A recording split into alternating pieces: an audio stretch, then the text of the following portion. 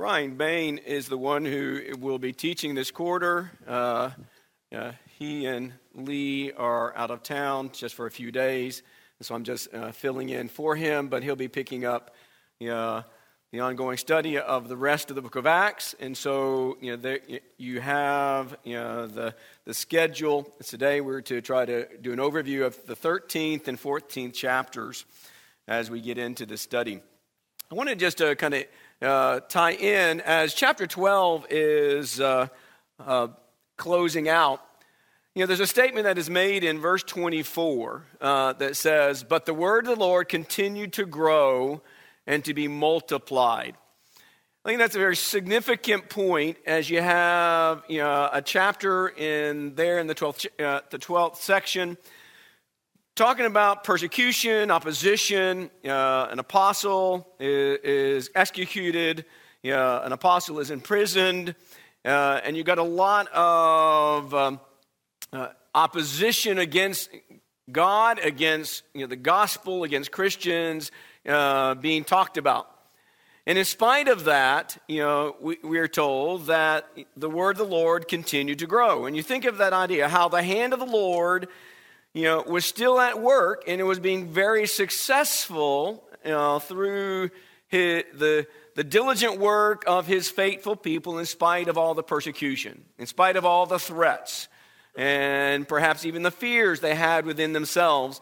The word of the Lord continued to grow. And so it begins to kind of shows a good transition from the 12th chapter to the 13th chapter as we get into the section here that talks about the work that's being done by the Apostle Paul. If you recall, the book of Acts is really an account about some of the work of some of the apostles. And it highlights various things along the way. And so from chapter 13 onward to the end of the book, it's highlighting the work of the gospel, the work of the Lord, that's being accomplished through the Apostle Paul and his co-workers. Previously, Peter was kind of a key character, a key apostle that there's a lot of focus about what he's doing. Now it shifts. Peter is still doing the work of the Lord. Just the account of Acts now looks at the spread of the gospel into the world. And so we start with the church in Antioch of Syria, which was established back in Acts 11, as we're told. And so you have this strong church, you have this growing church of the Lord in this city of Syria. And it appears to be, when you're reading the second section, that appears to be that Antioch served kind of as a home base for Paul's mission trips. And of course, these missions are all about the preaching of God's word, preaching God's power that has to save souls. And so his missions were not about building hospitals or building schools or even, for that matter, building church buildings. It was about proclaiming the message so that souls can be saved. And so that's the focus of the work that Paul is doing.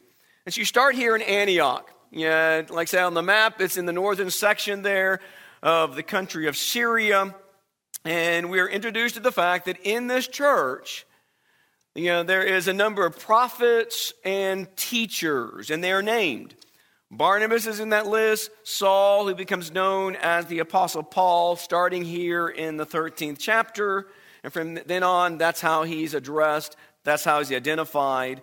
But you've got a couple others. For example, you've got a man by the name of Lucius of Cyrene.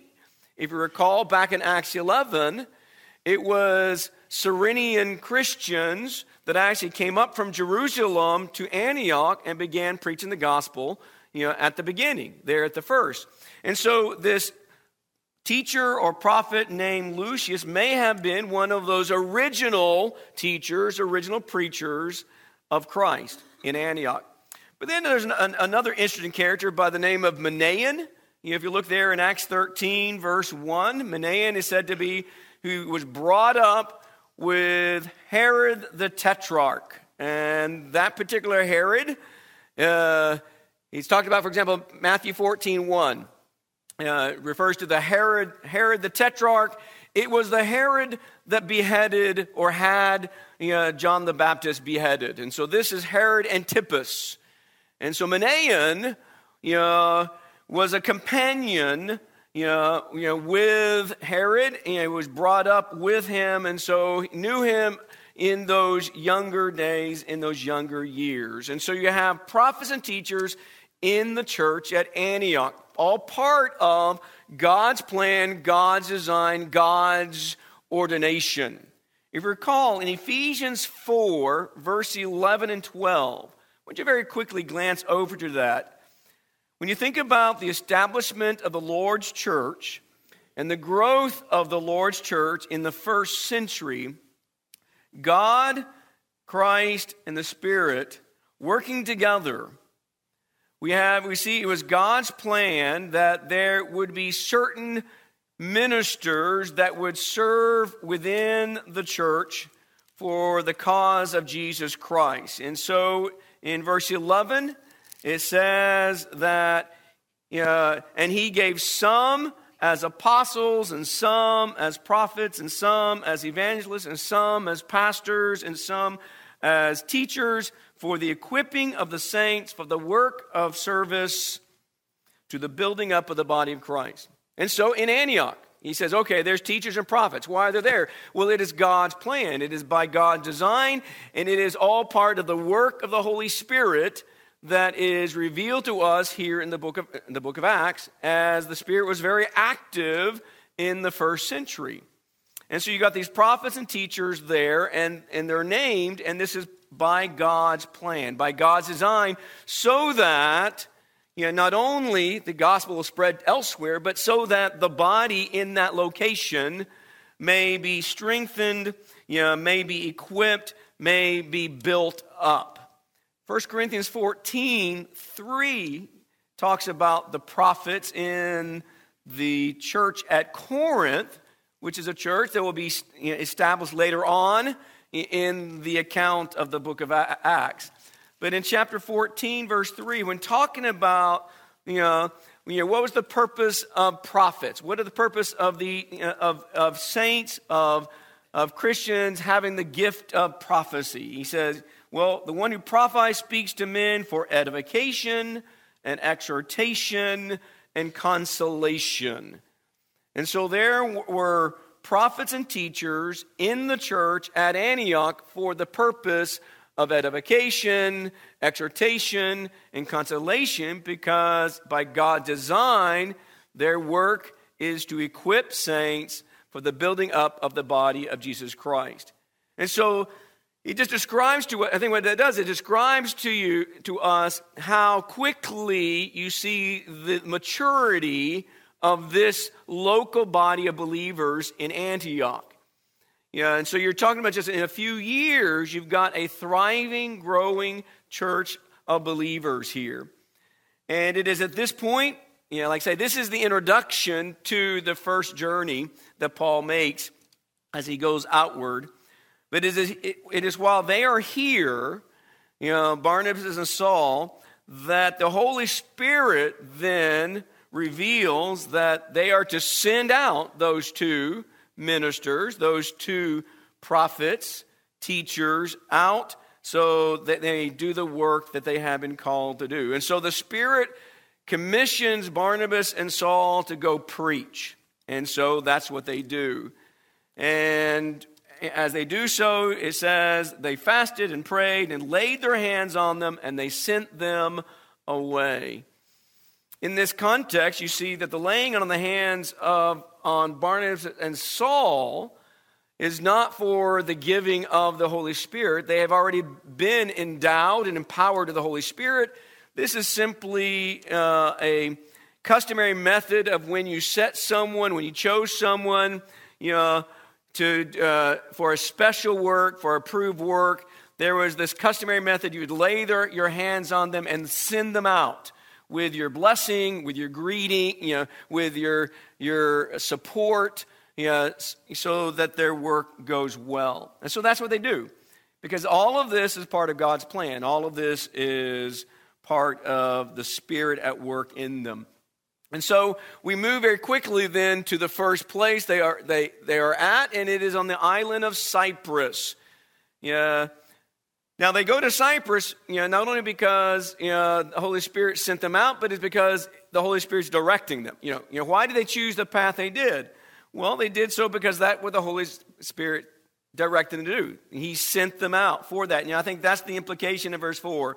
So being sent out by the Spirit, they went down to Seleucia, and from there they sailed to Cyprus. So, they could have they gone a different route? Yes, they could have gone a different route. But by the Spirit, they're sent out, and they go to Cyprus. Now, when are we first introduced to Cyprus in the book of Acts? Anybody remember? It's early on. When are they introduced to the island of Cyprus? It's way back in Acts 4. You're introduced to a son of encouragement, and it's Barnabas. Barnabas was from Cyprus, and so that's when you're introduced to this island.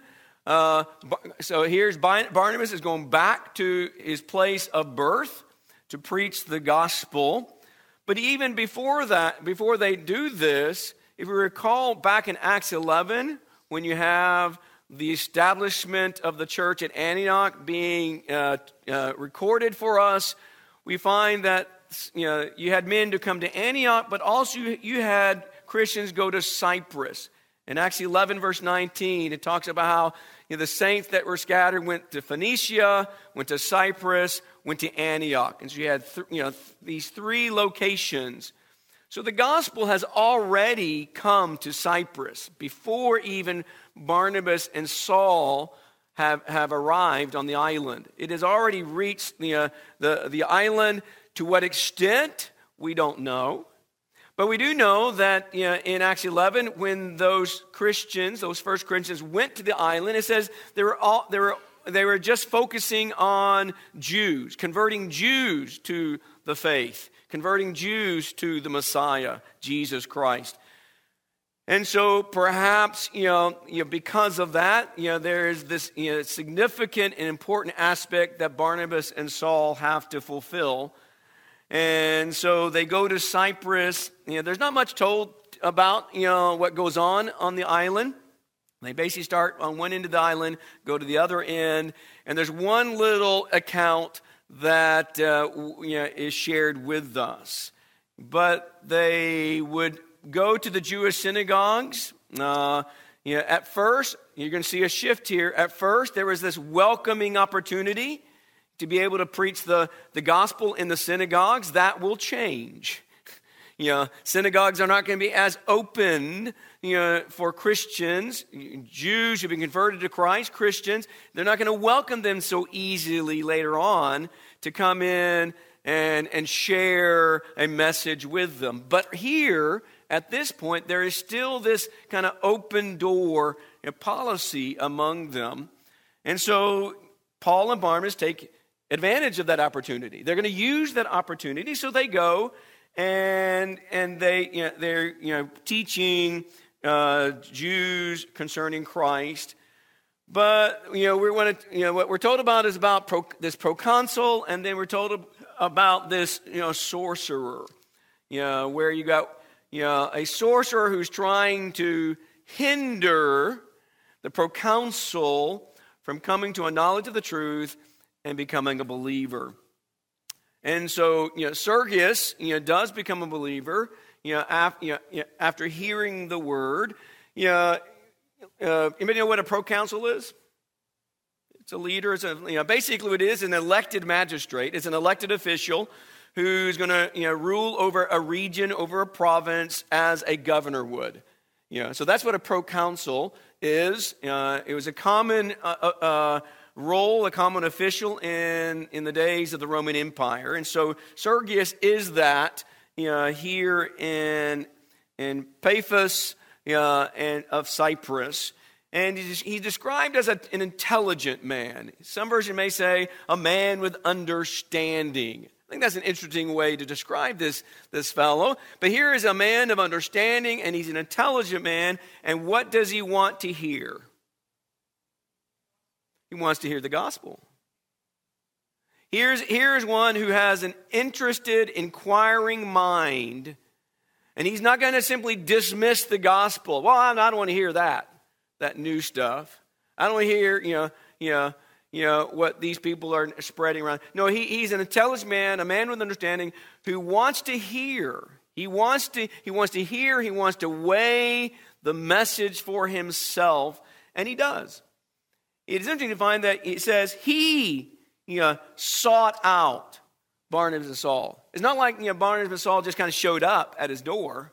No, this man is hearing about Barnabas and Saul, the work that's going on, and he says there in verse 7 that he summoned them to hear the word of God.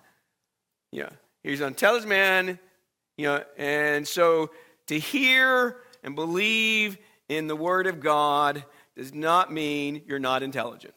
Even though there's a lot of people, opponents to the truth, opponents to the gospel of Christ, will try to undermine and try to mock, people who have faith in God and faith in Jesus Christ and faith in the Bible. It is the intelligent, understanding mind that seeks to hear and know the message of the Creator. And as a result of that, because of what he heard and what he saw, we are told that he becomes a believer. It produced faith in the one faith. But that was not without obstacles. If you think about success, does not mean the path will be without obstacles, without hindrances. No. Success often involves that there's going to be hurdles, there's going to be roadblocks that you got to get through. And so that's kind of the role Elymas or Bar-Jesus was kind of fulfilling as now this is a Jew, we're told he was a Jew, a false prophet, a sorcerer or a magician, depending what version you have, who, he says, he was seeking to turn the proconsul away from the faith. And he was not successful. But what we have here is here's an individual who is actively trying to turn this man away from the faith. Does that still happen? Yes. It's still happening today in our world. There are those who actively seek to turn people's hearts and people's minds away from the Word of God's truth. On this occasion, you have Paul, by the Spirit, rebukes this man's deceitfulness, rebukes his unrighteousness, and basically kind of calls him out on the matter and says, your allegiance and your parentage is of the devil. Basically, he says, you are a son of the devil, Elymas. And the hand of the Lord is going to be on you, and you're going to be blinded for a time. And sure enough, that's exactly what happened. And because of what Sergius saw, but because he was already amazed by the teaching of Christ, he became a believer. And so then they leave this island and they go on to Antioch of Pisidia. So it is at this point, we're told, when they get to Pamphylia, that John Mark, who had been with them, he started the journey, returns home to Jerusalem. The Holy Spirit in the Scriptures never tell us why he left. Now, you're going to address, it caused a problem between two brothers, but we're never told why. And so we don't need to start surmising about all the whys of that, because we don't know. We don't know why. But he did. He left. He went back to Jerusalem. That was his home. And so Barnabas and Paul continued their work of preaching the gospel. And as is their custom, they went first to the synagogue in this Antioch of Pisidia. It's not, so you got two different Antiochs, just like in our country. There's practically in every state, a name, of all the different towns. Amazing how many different places, or even our own country, that have the same name. And so same as at that point, at that time as well. And so they go and they're there. They don't barge in, take over they've gone to the synagogue. After the reading of the law and the prophet, it is then that they are invited to share a word of encouragement. And Paul takes that opportunity and uses it very well. And very interestingly, when you sum up that word of encouragement, this is the outline of it. He addresses them as men of Israel and men who fear God, which implies that in the synagogue present were not just Jews, but probably proselytes as well. And so you had men of Israel who had been of the lineage that goes back to Abraham, but then you had God-fearers as well in that audience. And so he begins to proclaim to them this word of encouragement. And it's not all about, everything's wonderful, everything's good, let me just, make you feel good. No, it's about giving a message that could save them. So it starts off with some history. Very quickly, he spans, basically from Egypt all the way, to David, King David, and then from there, begins talking about Jesus Christ. And he said, okay, God chose, God led, and God put up with Israel. And God then destroyed nations, and God distributed the land, and God raised up judges and kings. After that, he says, God promised, and God brought to Israel a Savior. I think it's very interesting how Paul says that here in this message. That God promised this, and He brought the Savior Jesus to Israel, there in verse 23. From the descendants of this man, that is David, King David, from the lineage of King David, according to promise. See, God promised this. He says, so according to promise, God has brought to Israel a Savior, Jesus. But we know, what happened. What happened was, because Jews and its leadership were ignorant of the very words of the prophets they read, Paul makes the point. The very words you read, you were ignorant of. You read it, but you didn't know what you were reading. And he says, with your rulers, you crucified innocent Jesus. You found no blame. There is no true blame against this man. And you crucified an innocent man. But then, what did God do again? Well, God steps in and God raised up Jesus from the dead, and He fulfilled the promise that He spoke to you. And there's a number of quotations taken from the Old Testament. One is Psalm 2, verse 7. Another is Isaiah 55, verse 3. And then the third is Psalm 16, verse 10. All kind of revolving around, pivoting on what God did. God raised Him up. He promised you this. That's what He promised that in Psalm 2. When He said, today, He says, I have begotten you. And He promised that to you in Isaiah when He says, I will give to you the holy and sure blessings of David. It's because of the resurrection God can do that. It is also there in Psalm 16 when He says, you will not allow your Holy One to undergo decay. He says that's a promise God made to you about your Savior, Jesus. Goes on to say, well, David, on the other hand, David served God's purpose. David died. And notice what he says, David underwent decay. David returned to the dust from which he was made. As we all will and do until we're raised by the voice of the Son of God. And so David died, and David underwent decay, but the one God raised did not. See, God raised him up. You notice the emphasis here of all that God did. God did this and God did that. All the way to the point of bringing Christ into the world, the Savior in the world. In spite of what you tried to do and what you did do, God conquered your attempts with the victory of Christ's resurrection. And so now, he says, what we're doing, we're preaching the good news of the promise. We're preaching to you the good news of the promise, and it is a message of salvation. And he says, through Jesus, you look there down in verse 38 and 39, it is through Jesus forgiveness is proclaimed. The law cannot do that. The law of Moses cannot do that for you. And what the law could not do in freeing you, Christ can. And he ends by saying, basically, take heed. Listen to your prophets. And he quotes from Habakkuk. And he says, I am accomplishing a work in your days, a work which you will never believe, though someone should describe it to you. Habakkuk is about judgment. He says, you need to listen to this message of salvation. You need to listen to this message of forgiveness.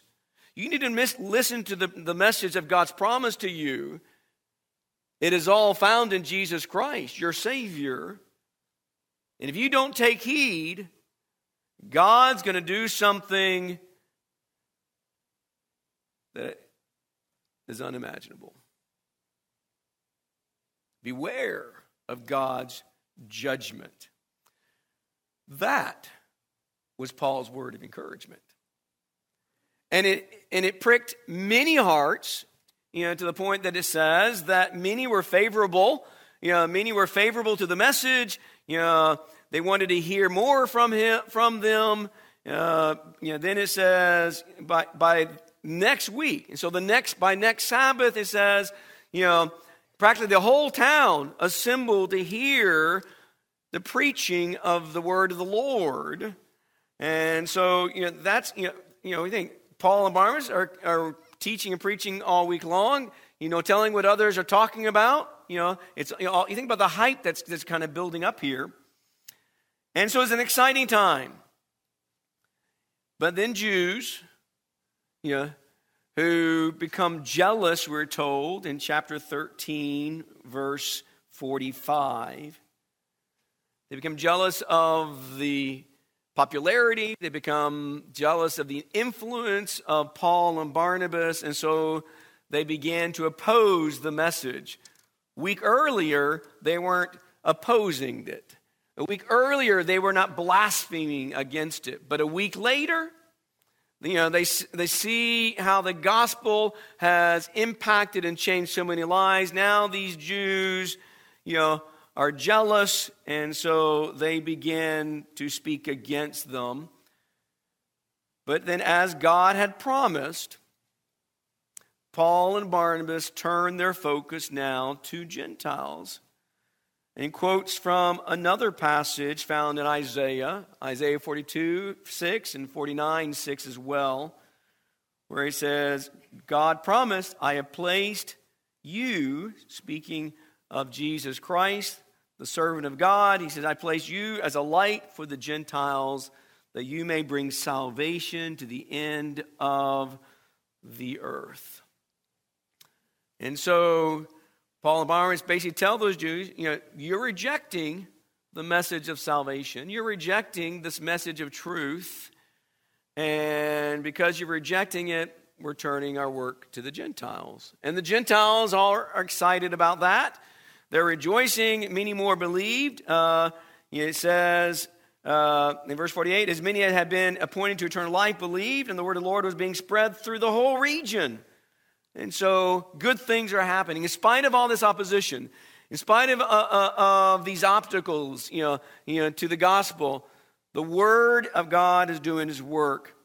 But, the enemies of the cross are able to eventually drive Paul and Barnabas out of the city, and so they go elsewhere. They're not going to stop preaching, so they go to the city of Iconium now.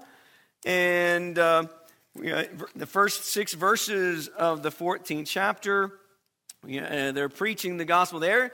As before, they first went to the synagogue, there in Iconium, and spoke to a number of people, both Jews and Greeks. And it says, a large number of people believed when they heard the word of encouragement, the gospel of Jesus Christ. But the flip side of that is, but also there are Jews who disbelieved, that began to stir up trouble And it is that trouble that led them to eventually flee Iconium as well, because they are making plans to stone Barnabas and Paul. Just one thing I want to focus in this is in verse 3 of the 14th chapter, where it says, here you've got these opponents, you've got these people who are stirring up trouble. It's not like Paul and Barnabas left immediately. But he says, therefore they spent a long time there, speaking boldly with reliance upon the Lord, who is testifying to the word of his grace, granting that signs and wonders be done by their hands. In spite of the opposition, in spite of the growing attempts of persecution, Paul and Barnabas always kept on preaching. They always kept on preaching, never stopped. No matter what threat to them, no matter what harm was done to them, they just kept on preaching boldly. Why? Because they believed. They believed Jesus. They believed God. They believed the truth. And so they relied on Him. They relied on God, their Father, relied on the Lord Jesus Christ. And so the word of God's grace continued to be very impactful wherever they went, as they confirmed the message that they were doing with miracles. I would suggest to you, reliance on God does not mean that the road will be smooth. Just because you rely on God does not mean that your journey will be easy. And nor does it mean that it will be always be happy moments. It is your reliance on God that gets you through the difficulty. It is your reliance on God that helps you face the obstacles and the opposition. It is your reliance on God that helps us to endure hardship and persecution. And that's exactly what Paul and Barnabas are doing here. As the gospel continues to succeed, in great ways in all these different places, the opposition is growing too. So as the word increases, so is the opposition increasing. And so they leave, when they finally hear about the attempt, the plans to stone them, they leave Iconium to go to, the towns of Lystra and Derbe. And we're told early on there, beginning in verse 7, and 8, there was a man there in the city, sitting and listening to the preaching of the gospel, and he was lame. And he had been lame from birth. He says he had never walked. You think about it. He never walked. That means he never experienced toddling. He didn't learn to walk.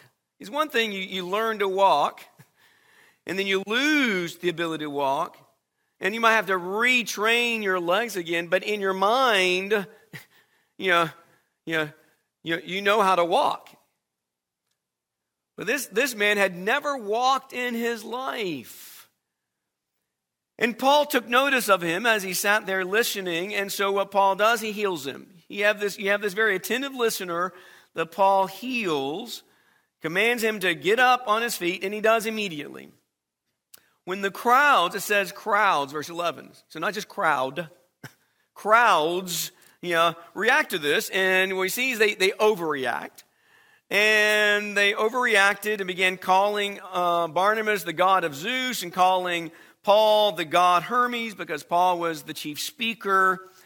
And the priest of Zeus was about to offer sacrifice to them when it says they ran into the crowd to stop them from worshiping them. And eventually they do. They were, with much effort, they were able to kind of stop it, restrain them, it says. And so they really took a lot of persuading, convincing, and getting them to back off from doing this. But what's interesting here is in chapter 14, Barnabas is obviously the co-worker of Paul. And in the context, it says the apostles. The apostles ran into the crowd. Twice in chapter 14, Barnabas is named or described as an apostle in the context of this chapter. And so how do we explain that? Because he's not, Barnabas was not, he was not in the first 12. He wasn't, chosen to take the place of Judas. That was Matthias. And nor was he selected by Christ as Paul was. And so, so how do we explain the idea that Barnabas is described as an apostle?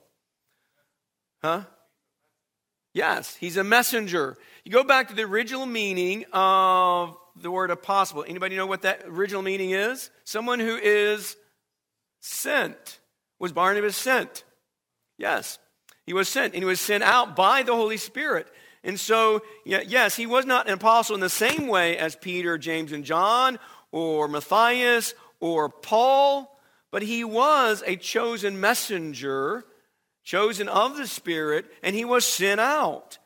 There's another very significant name, person, being that is called an apostle in the book of Hebrews. Anybody know who I'm talking about?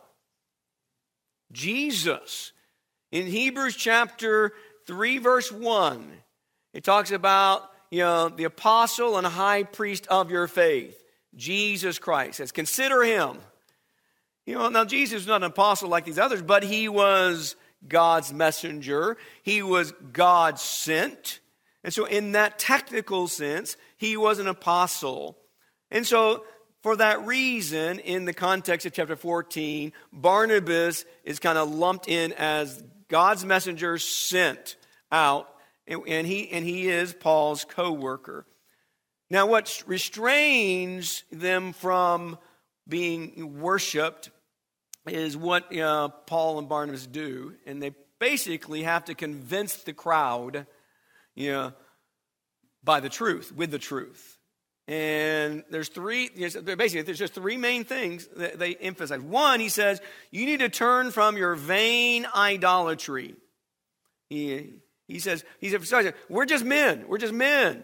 We're men like you. We're no different from you. But we've been sent to preach a message, to preach good news. And the good news is, first of all, the good news is you need to turn from your vain idolatry. That's good news. It is good news to be told what you need to change.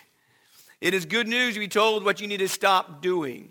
Because if what you're doing is wrong, if what you're doing is going to cause you to lose your soul, being told to stop that is good news.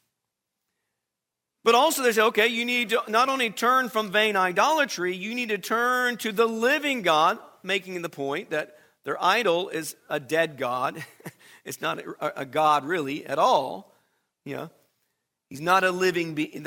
Those gods are not living divine beings. But he says you need to turn away from the one. You need to turn to the living God. And let me tell you who he is. He's the creator. He's the creator of everything around you. And he is a creator who has given you witness.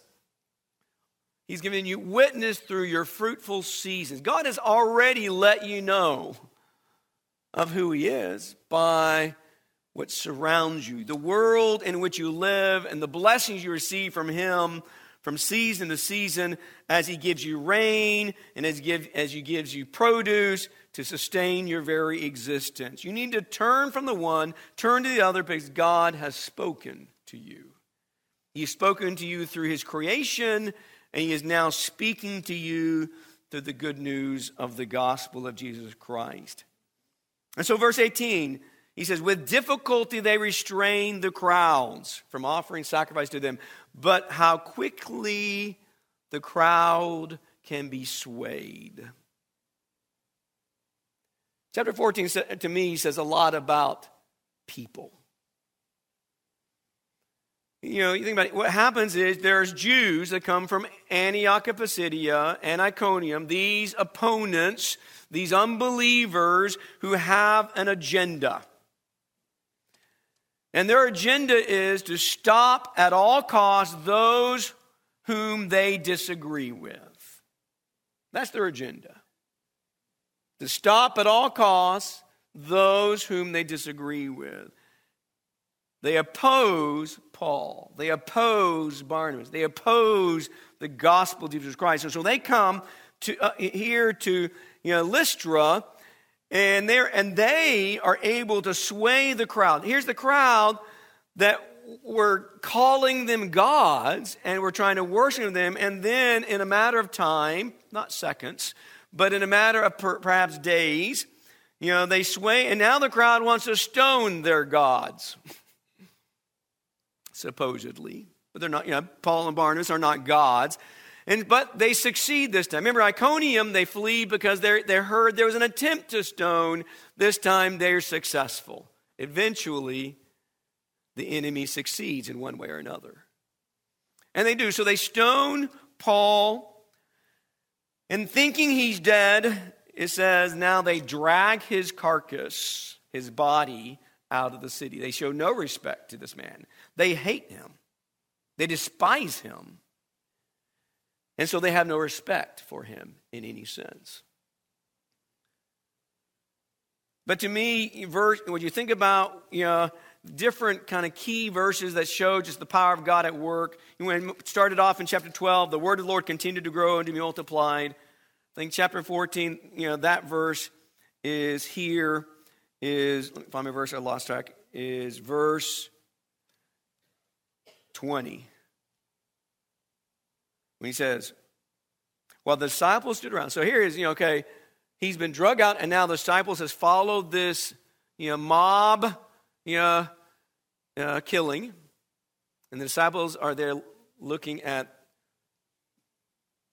the mutilated body, abused body of their brother Paul. They're there watching. He says, while the disciples stood around him, he got up, entered the city, and the next day he went away with Barnabas to Derbe. God works. And God's will be accomplished. And God's plan will be fulfilled. It is after they preach in Derbe for a bit that then, as we kind of close off come on. They go back and they revisit all of the various churches that they had established. Think about they going back to all the same cities that attempts or persecution had been imposed upon them. But they're going back this time not so much to have an outreach situation, but really to meet with the brethren, to strengthen them, to encourage them, to continue in the faith, because they know. As they say, they know through many tribulations we must enter the kingdom of God. Just because we become a Christian, life doesn't necessarily get easier. We've got to work and continue in the faith. And so they strengthen them, they appoint elders in every church, and they go back to Antioch, to their home base, and they tell them all about the work that they had done. Thank you very much for your attention. Appreciate that.